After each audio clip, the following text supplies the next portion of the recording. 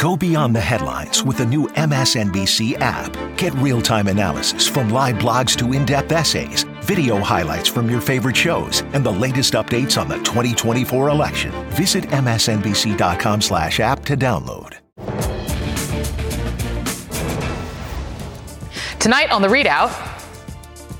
I perceived his goal with all of this to keep Trump in office. But when he began acknowledging that maybe there wasn't enough voter fraud to overturn the election, I witnessed him start to explore potential constitutional loopholes more extensively. Mark Meadows witnessed every aspect of the plot, and a new report says that Trump's lawyers believe Meadows will be the fall guy. But what, if anything, will the DOJ do about Trump? Also tonight, security footage from Uvalde, Texas, reveals more of the inexplicable lack of action by police as children were being murdered.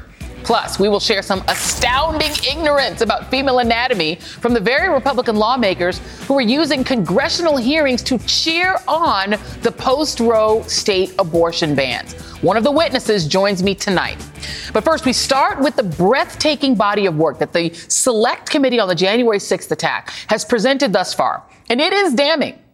What we know, 7 hearings in, is that Trump knew that he had lost. He was told so over and over again, that 81 million Americans preferred Joe Biden. But Trump, who has spent his life bending, if not breaking the law, decided to take matters into his own hands.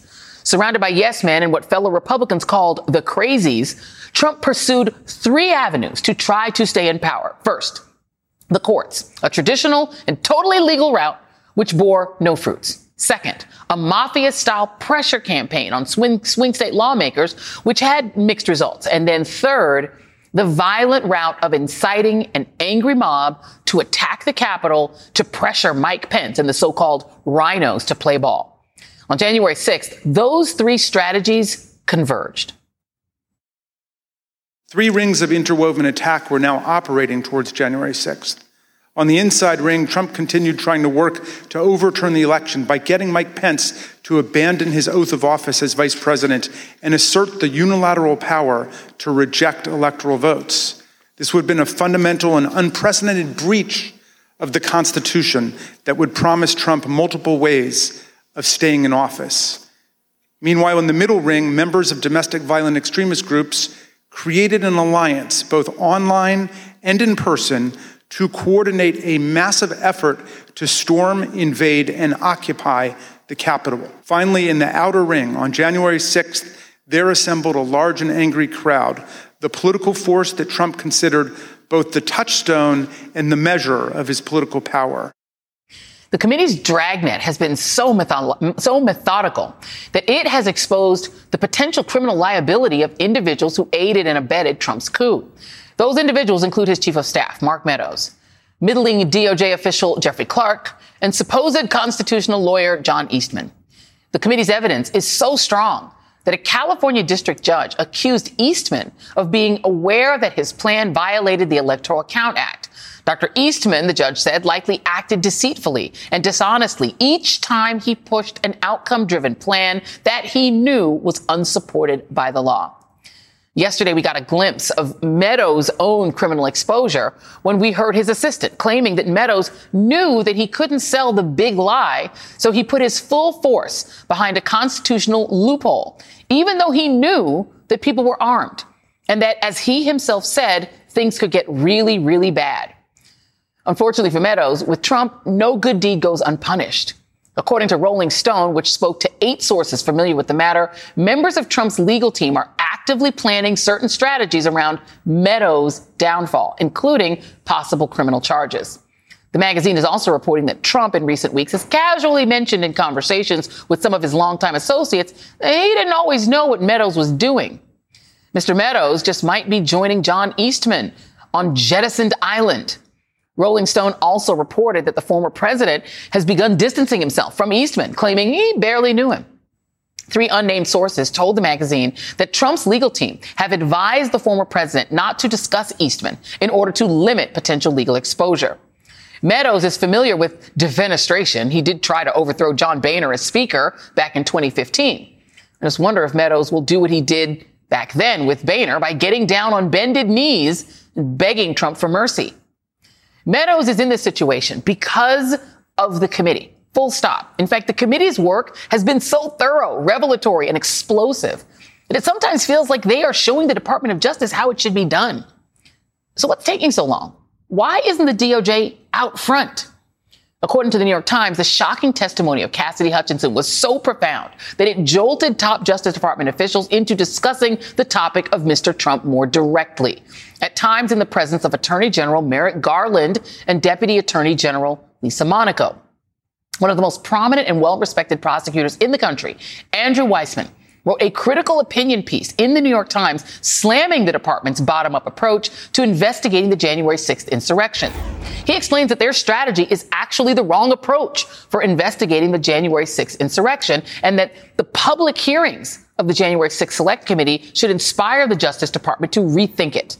Joining me now, Glenn Kirshner, former federal prosecutor and MSNBC legal analyst. Katie Phang, MSNBC legal analyst and host of The Katie Phang Show on MSNBC. And Charlie Sykes, editor-at-large for The Bulwark. Thank you all for being here. I do want to start with you, Glenn, because you have this situation where it is clear that Donald Trump at some point on between December 18 and that meeting with all of the Looney Tunes and some members of his actual real governmental consultancy, the legal people around him, he realizes that there is nowhere else to go. And he somehow decides, no, we're just going to do a wild protest on January 6th. That then happens. You see all the violence. Let's play a little bit of this. When he does that tweet, this is what immediately happened on social media. Take a look. And now Donald Trump is calling on his supporters to descend on Washington, D.C., January 6th. He is now calling on we, the people, to take action and to show our numbers. We're going to only be saved by millions of Americans moving to Washington, occupying the entire area, if necessary, storming right into the Capitol. You better understand something, son. You better understand something. Red wave. Red wave. This is going to be a red wedding going down January 6th. Motherfucker, you better look outside. You better look out January 6th. Kick that door open. Look down the street. There's going to be 1 million plus geeked up armed Americans. And more far-right responses. Why don't we just kill them was one of the posts. Every last Democrat, down to the last man, woman, and child. The average Democrat is a traitor. They do not care about election fraud. The punishment for treason is death. It's time for the day of the rope. White revolution is the only solution. And they literally brought a rope, which we now know through Ben Collins' great journalism. That's what day of the rope. That was sort of an indication of day of the rope. Donald Trump did all of that. Donald Trump caused those people to say those things and post those things, not Mark Meadows. So how could it be that Mark Meadows becomes the fall guy? Because everything he did was done for the president, for Donald Trump. How could Mark Meadows possibly be the fall guy when all of that stuff I just showed you is Trump's doing? Well, Joy, Mark Meadows can only become the fall guy if the Department of Justice lets him become the fall guy. Should he be charged for his crimes? Absolutely. But does that mean the Department of Justice should stop at Mark Meadows? Absolutely not.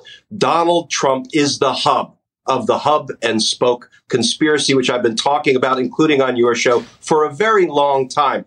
Donald Trump is the hub from which all of these criminal spokes radiated. And, you know, we heard about this battle royale in the Oval Office with Team Normal, you know, the folks that at least passed for adults in the Trump administration, the Cipollones and the Hirschmans, and Team Crazy, the QAnon crew, the Powells and Flynns and Giulianis. And you got the sense from listening to the evidence that everyone in the room knew there was absolutely no evidence supporting these absurd claims of election fraud. None of that mattered to Donald Trump, because at the end of the day, it was by any means necessary. He was going to retain power. So in the early morning hours at the conclusion of that meeting, he sent the tweet setting the date for the Capitol attack. And all that was left was to try to violently stop the certification of Joe Biden's win. Meadows can't take the fall for any of that. He bears criminal responsibility,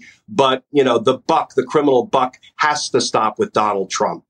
Right. And Katie, if you're Mark Meadows' attorney, at one point, per Pat Cipollone's testimony, Meadows agrees with him that the election is over, agrees with him that there needs to be a peaceful transfer of power, that Trump needs to concede. Meadows physically walks Rudy Giuliani out of the White House to keep him from going back into the mansion. Meadows understands, according to Cassidy Hutchinson, he understands reality. He is not Rudy Giuliani. He is not the Kraken lady. He understands reality. At some point, she says he makes this turn toward looking for constitutional loopholes. He's not doing that for himself. He's doing that for Donald Trump. Donald Trump has this conversation on the 5th of January, on the eve of the attack, with Steve Bannon. 2 calls, one in the morning, after which Bannon says all hell is going to break loose. So he seems to know what's going on. He wasn't talking to Meadows. He was talking to Donald Trump. And so if you're Meadows' attorney, at what point do you stop defying the 1-6 committee and start cooperating and maybe even take a walk over to the Department of Justice and say, look, if they're going to throw me under the bus, I'm going to throw Trump under the bus? Well, the real question that needs to be answered is that conversation already happening with the DOJ, which we don't know, right? And anybody who's a prosecutor will concede there's a lot of stuff that happens behind the scenes that we don't know about. But the name of the game is leverage.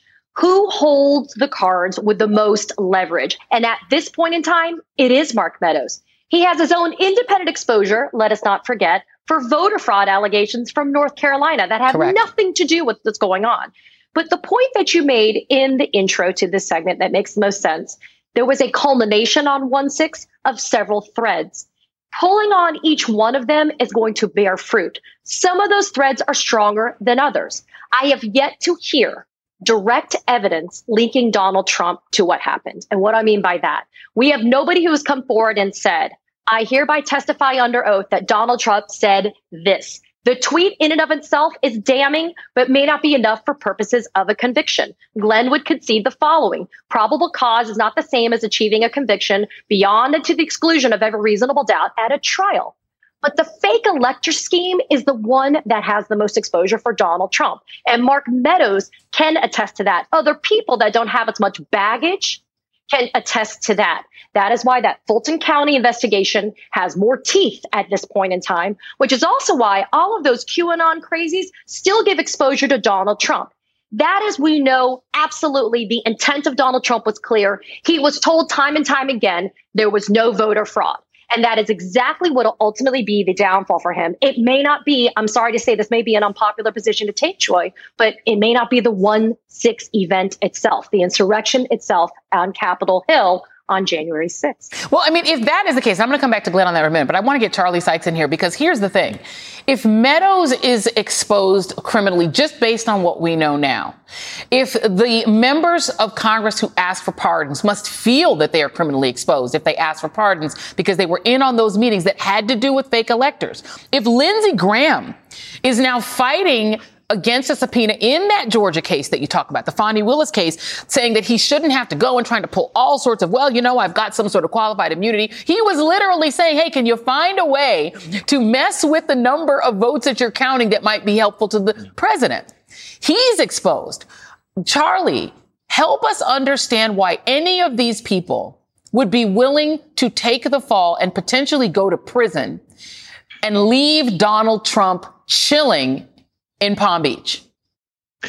Well, that's the proposition we need to test, don't we? And that's why you have to start bringing criminal charges. You go back to, I hate to keep bringing up Watergate, but a reminder, you had 40 members of the Nixon administration that were criminally charged. You had John Ehrlichman, H.R. Haldeman went to jail. The Attorney General of the United States went to jail. The White House counsel went to jail. The vice president and the president were forced to resign.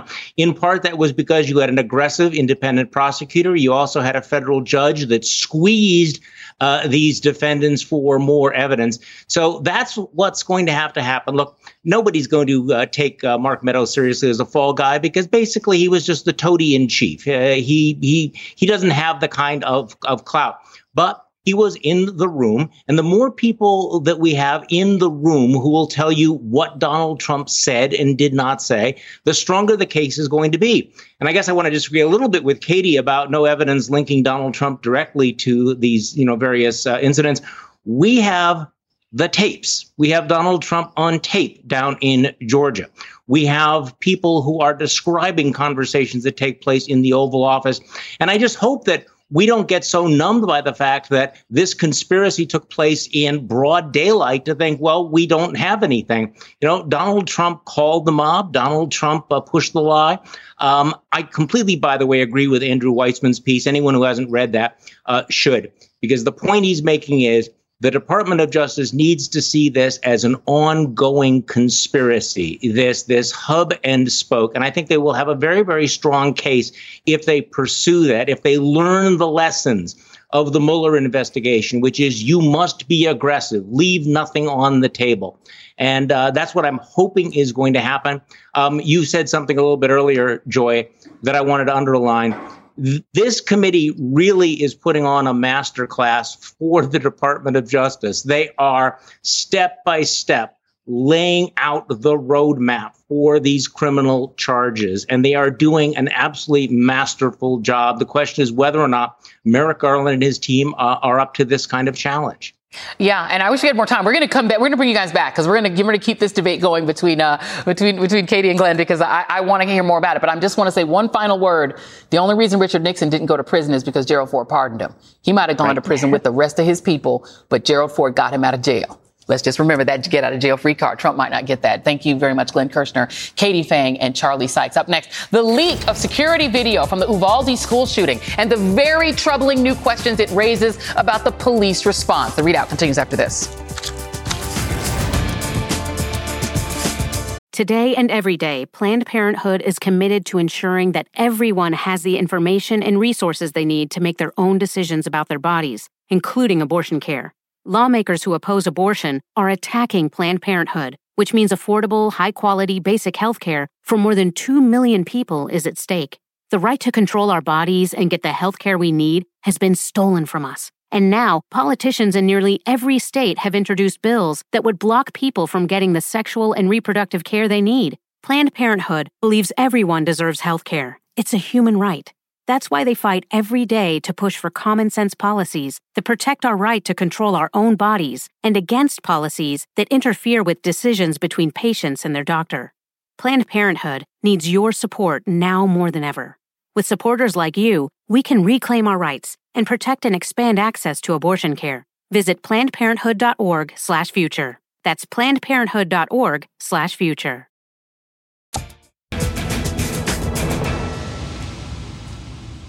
Emotions are running high in Uvalde, Texas, following the leaked release of surveillance video from inside Robb Elementary as a deranged gunman took the lives of 2 teachers and 19 children. According to Uvalde officials, the video was meant to be seen first privately by family members of the victims this weekend. It led to a heated city council meeting yesterday where the Uvalde mayor attacked media outlets who published it, but got some pushback on where his anger should be directed. The way that video was released today is one of the most chicken things I've ever seen. The mayor said chicken. It was chicken. We're going to handle that. He said that they did a good job. You still think they did a good job? Adam, I'm not going to get into an argument with you on that. Wow, we're going to show you some of that surveillance video obtained and edited by the Austin American-Statesman and KVUE. Now, given what we now know happened inside those classrooms, this video of what otherwise looks meandering is actually infuriating. But we think it's important for you to see. Not only does it show the shooter entering the school, facing no obstacles, but the utter failure of these law enforcement officers to act as teachers and students were dying in the classrooms and calling out for help. 30 minutes after the gunman entered the school, the first 911 call was made from inside one of the classrooms the gunman was in. Now, you can see in the video that there are multiple officers in the hallway, not only with a shield, but also with long guns.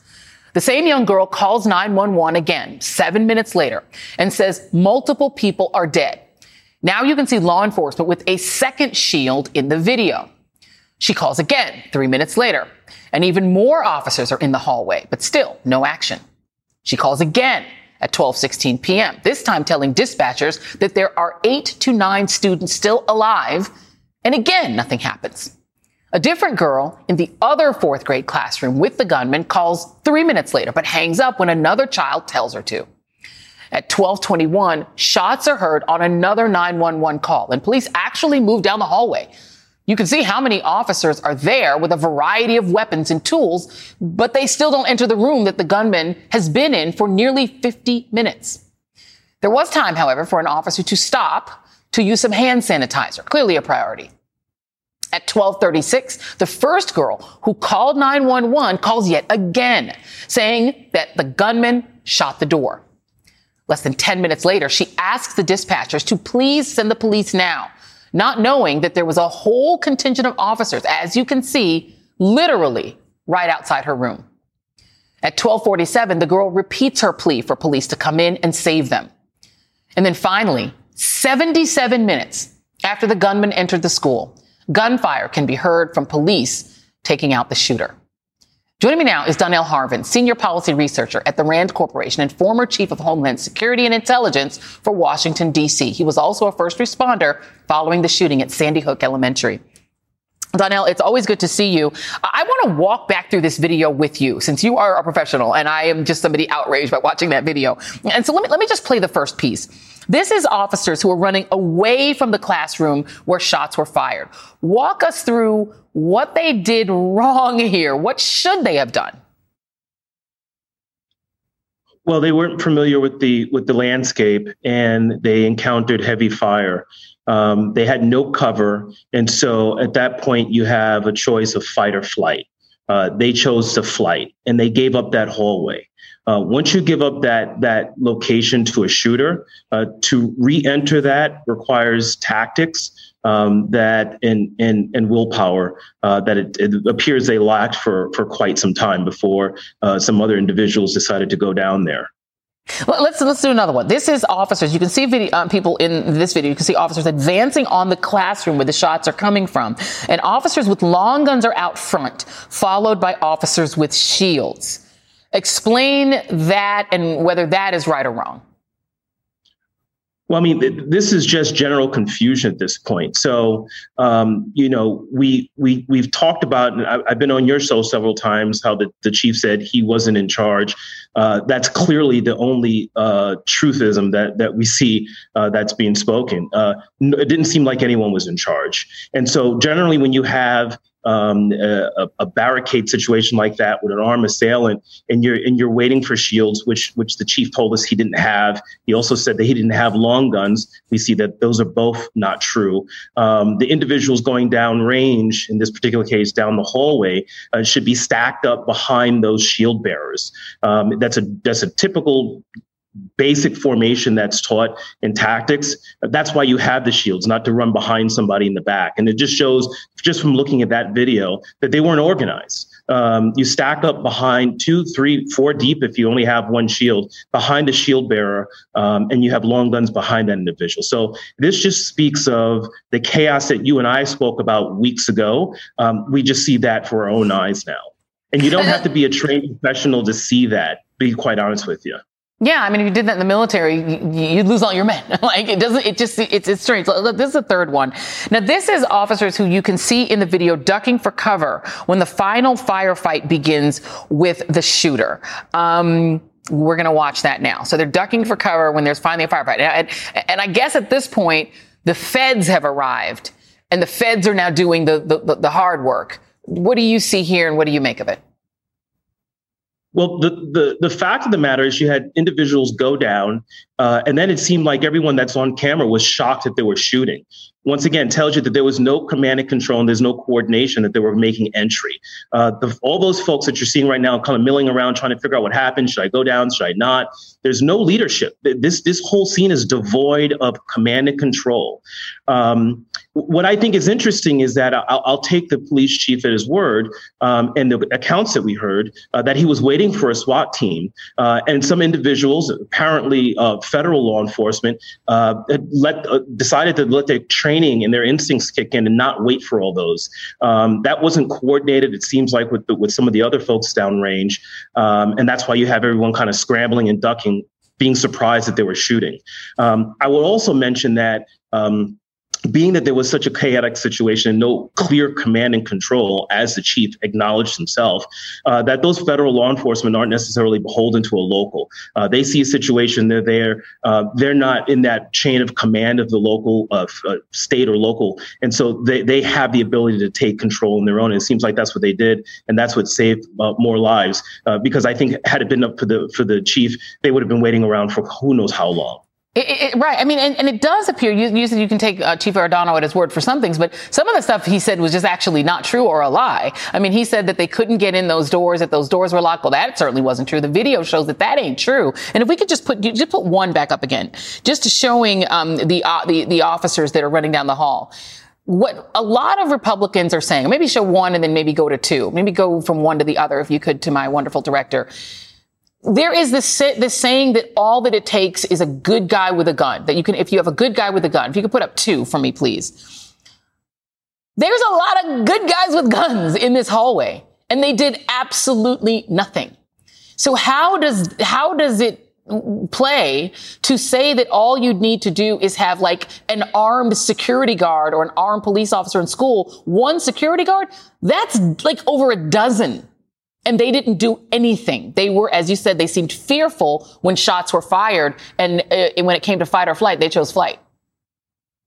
Yeah, I mean, a lot of good guys, a lot of good big guns, shields, armament, things that the teachers and the students didn't have. One officer had a gas mask on, quite sure why. And folks still want to arm teachers. I've said this before, and I'll say this again. If the armed trained professionals are having difficulty meeting the needs and meeting the challenge of an active assailant, what would you expect a second or third grade teacher to do? It's preposterous. We've seen this over and over again. There needs to be structural changes into how schools are secured clearly. And this tape really speaks to a lot of those things that you and I have been speaking about for weeks. In the Parkland shooting, the armed guard also ran the other way. I mean, come on, give me a break. Donnell Harvin, thank you very much for walking through that video with us. We really appreciate you. And still ahead, Women's Anatomy 101 for Republican lawmakers. No, gentlemen. A woman's stomach is not in any way involved in reproduction. I cannot believe I just had to say that. We'll be right back. It's Monday night. It's Monday, everyone. We're happy to have you here on this Monday night. Lots of news to get to tonight. Make more of your Mondays on MSNBC with Jen Psaki and Rachel Maddow back to back. If you were talking to a voter, what would you say to them about why this case matters to them? Was this the kind of proceeding you would expect in a typical New York DA's case, or does this really feel different? Inside with Jen Psaki at 8 p.m. Eastern, followed by The Rachel Maddow Show at 9, Mondays on MSNBC. Monday night. Hi, everyone. It's Katie Fang. Did you know my weekly show on MSNBC is now available as a podcast? With my decades of experience as a trial lawyer, you'll get an insider's perspective on all things legal. At a time when politics and the law are inextricably intertwined, my guests and I break down what's next and why it matters, both inside and outside the courtroom. Search for The Katie Fang Show wherever you're listening and follow.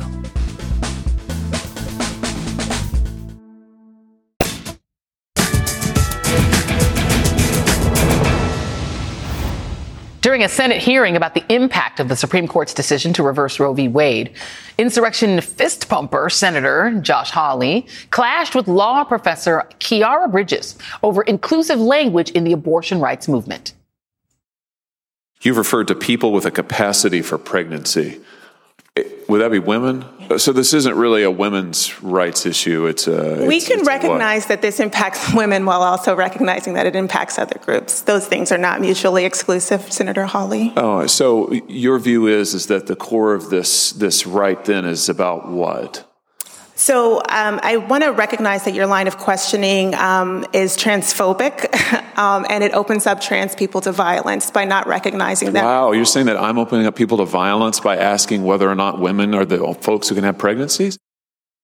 So this gotcha line of questioning over what constitutes a woman, what defines a woman, we see it quite a bit. It is political grandstanding around being anti-trans and criminalizing their bodies and healthcare needs, which is all tied to the fight for reproductive justice in this post-Roe moment in America. Similar to Josh Hawley's bewilderment over what constitutes a pregnant human being, lawmakers across the U.S. seem to know very little to almost nothing about how abortion, pregnancy, or even human bodies work. If a child is halfway delivered out of the birth canal, is it permissible to have an abortion? Would you support the right for an abortion then?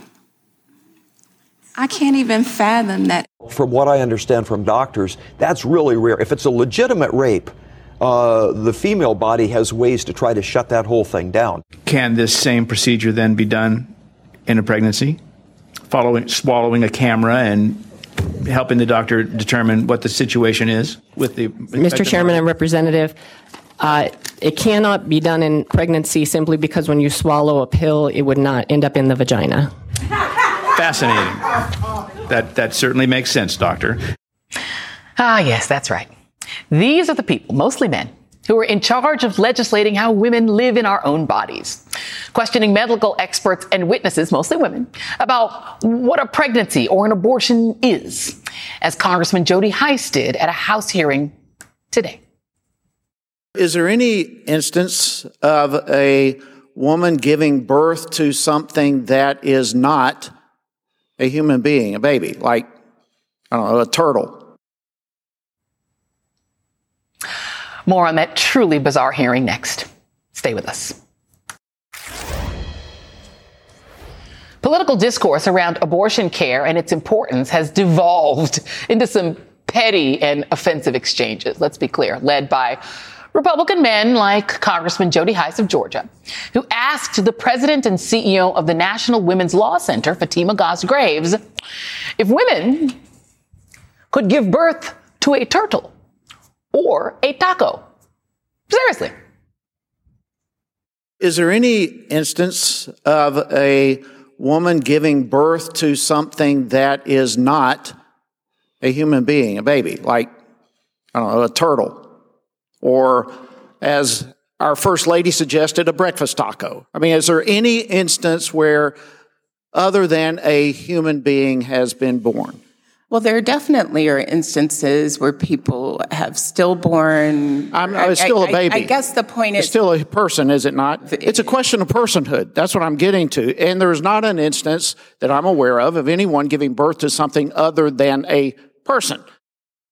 And see, that right there is just one example of Republicans' line of questioning at today's House Oversight Committee hearing focused on the impact that Roe's reversal has had in states where abortion is or may soon be illegal. One of the witnesses called to testify was Democratic Michigan State Senator Mallory McMorrow, who told Congress the situation in her state is dire, as a 1931 trigger law that would ban abortion, no exceptions, hangs in the balance. Senator McMorrow joins me now. Senator, I thank you for being here. We've had you on before because you have had the experience that many of these doctors, most of them women, have had, trying to patiently explain to men who think that the stomach has some relationship to giving birth, and that, that no, women's anatomy, go back to 7th grade if you pass that, right? And so I wondered if you could just speak to the frustration that you've had to have arguing with men who don't really understand human anatomy about abortion rights. I mean, all of this is just so insulting, and it's flat out gaslighting. It's like Republicans never fathomed that Roe would actually fall, and they're not at all prepared for this moment. And we came to testify to tell them about very real concerns that women and families and anybody needing to access abortion care are having right now.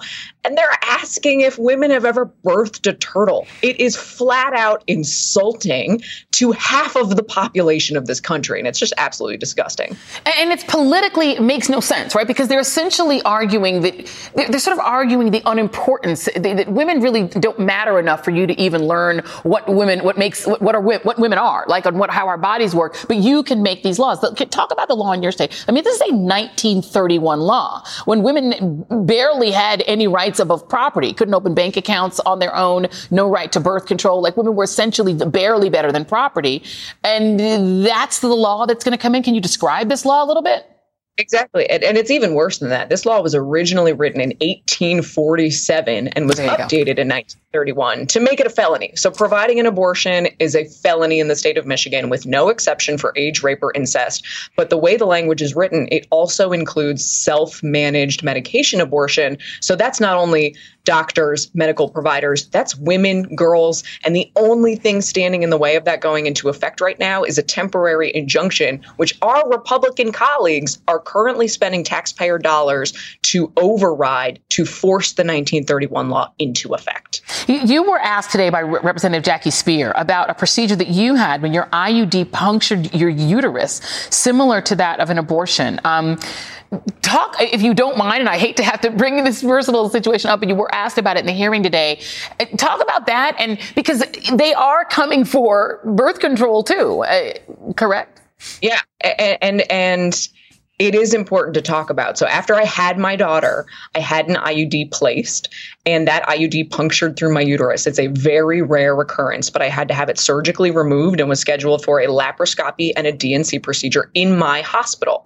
My hospital system, which is not religiously affiliated, immediately announced that they were going to operate under the 1931 law as soon as Dobbs came down, which means that a DNC is an abortion procedure. We've already had the University of Michigan say that they don't know in a post-Roe world if they will be able to teach these procedures. So we are getting very rapidly to a place where if you need emergency medical care, you're not going to be able to get it, even if you're in a situation like mine. I mean, the ramifications are so broad. This is DNCs, this is ectopic pregnancies, this is IVF, it impacts everybody. Yeah. And I mean, the politics around this. Okay, so let me just go through here. There's a Michigan petition that has now 750,000 signatures for a November ballot initiative to enshrine reproductive rights in the state constitution. That is good news that people are fighting back. But we live in a world where an Ohio 10-year-old child had to travel into Indiana to get an abortion because she was raped. And the response on the right, on Fox News and in their newspapers like the New York Post, was to essentially call that story a lie. There's now been an arrest in that case. The story was not a lie. When people won't believe that a 10-year-old child has been raped and essentially said that 10-year-old must give birth to the rapist child, I don't know how you compromise with people who think that. How do you deal with people who think like that in your state? We have to call it out. This is the frustration of just straight up gaslighting for everybody who came out of the woodwork and said this story was fabricated, it's made up, and it was a lie. In the same way that throughout our hearing today, every time somebody brought up an ectopic pregnancy, Republicans argued that's not going to be affected. That's not an abortion. It is. We are telling them what is happening. We are telling them what the impact of Dobbs is, and they won't listen because we don't matter. And we have to make that explicitly clear to everybody who's circulating this ballot initiative and everybody who's going to the polls this November, that if you are in half of the population that can give birth, you don't matter to these people. They've made that very clear. They've made that very clear. Michigan State Senator Mallory McMorrow, thank you for all you do. I hope you'll come back. Thank you very much. And coming up next, President Biden kicks off a trip through the Middle East, which has brought some memorable and sometimes bizarre moments for his predecessor. Stay with us.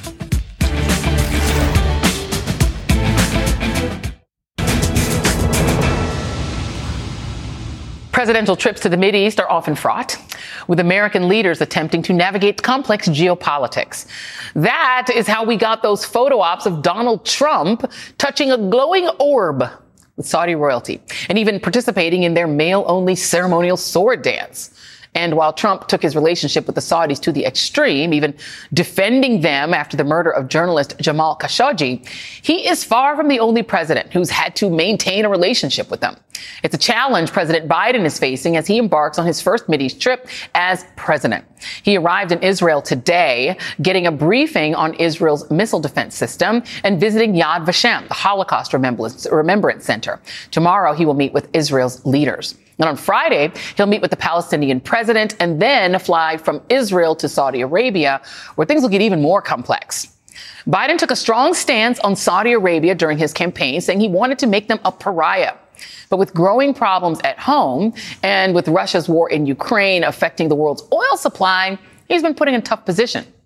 In an op-ed, Biden noted that he released a report on the murder of Khashoggi and issued new sanctions, but stressed that quote, from the start, my aim was to reorient, but not rupture relations with a country that has been a strategic partner for 80 years, unquote. As president, keep going. And president, it's my job to keep our country strong and secure. We have to counter Russia's aggression, put ourselves in the best possible position to outcompete China, and work for greater stability in a consequential region of the world. To do these things, we have to engage directly with countries that can impact those outcomes. Now, unquote. Joining me now, Peter Beinart, professor at the City College of New York and editor-at-large at Jewish Currents, and one of my favorite people to be on television with. Peter, it is so great to see you. I'm a super fan of yours. I will not keep fangirling for the whole time, but talk to me about this. Because, the thing about the Middle East is it confounds every president, right? So you have the Israel piece where you had Shireen Abu Akleh, who was murdered.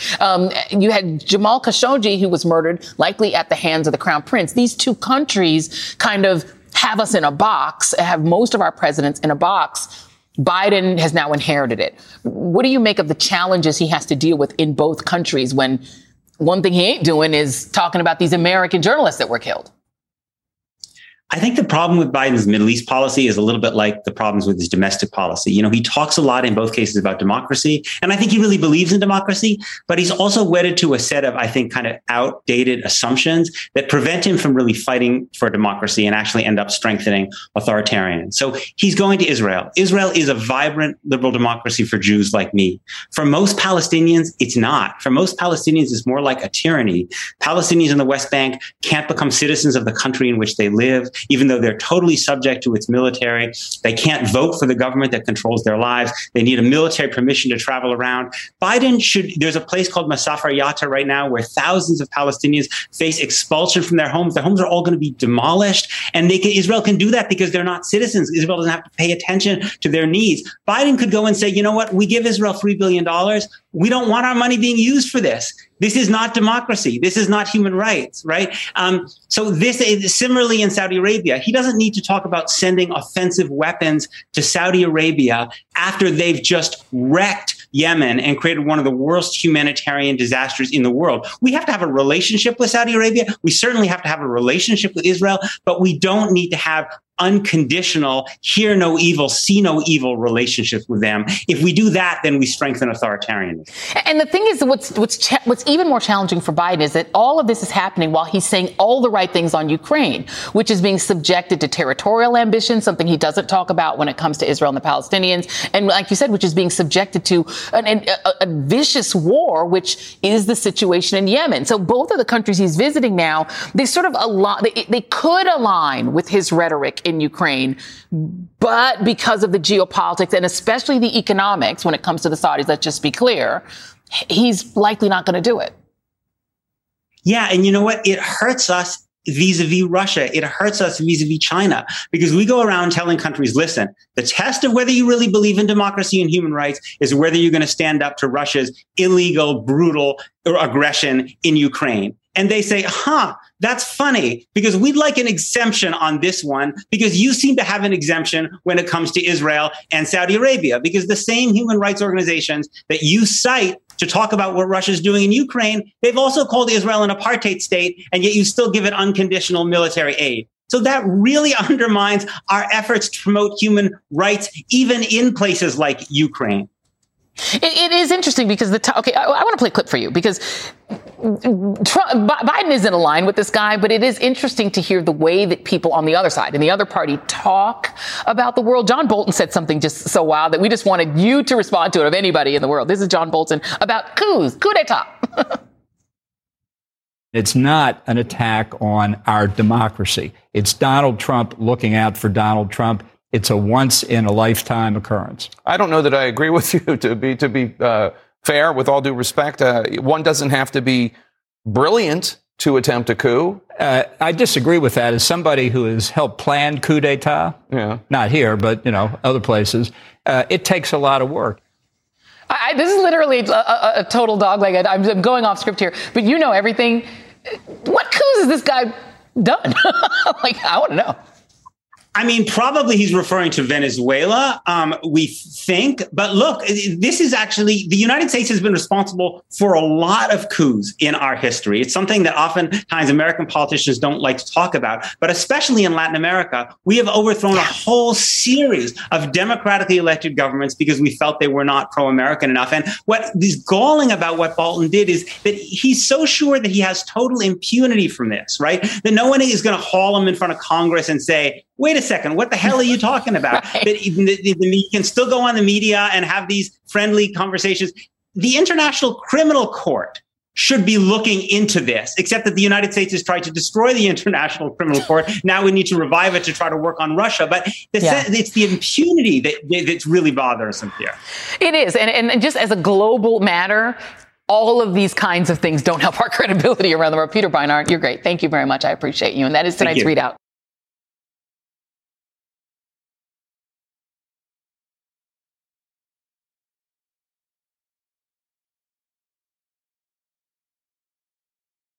Hey everyone, it's MSNBC's Chris Hayes. For the first time since 1892, we have an election in which both candidates have presidential records. It's a chance to take a hard look at what Joe Biden and Donald Trump have actually done as president. On a special Why Is This Happening podcast series called WithPod 2024 The Stakes, I'm talking to experts about the two candidates' records on specific policy areas like immigration, taxes, climate, and more.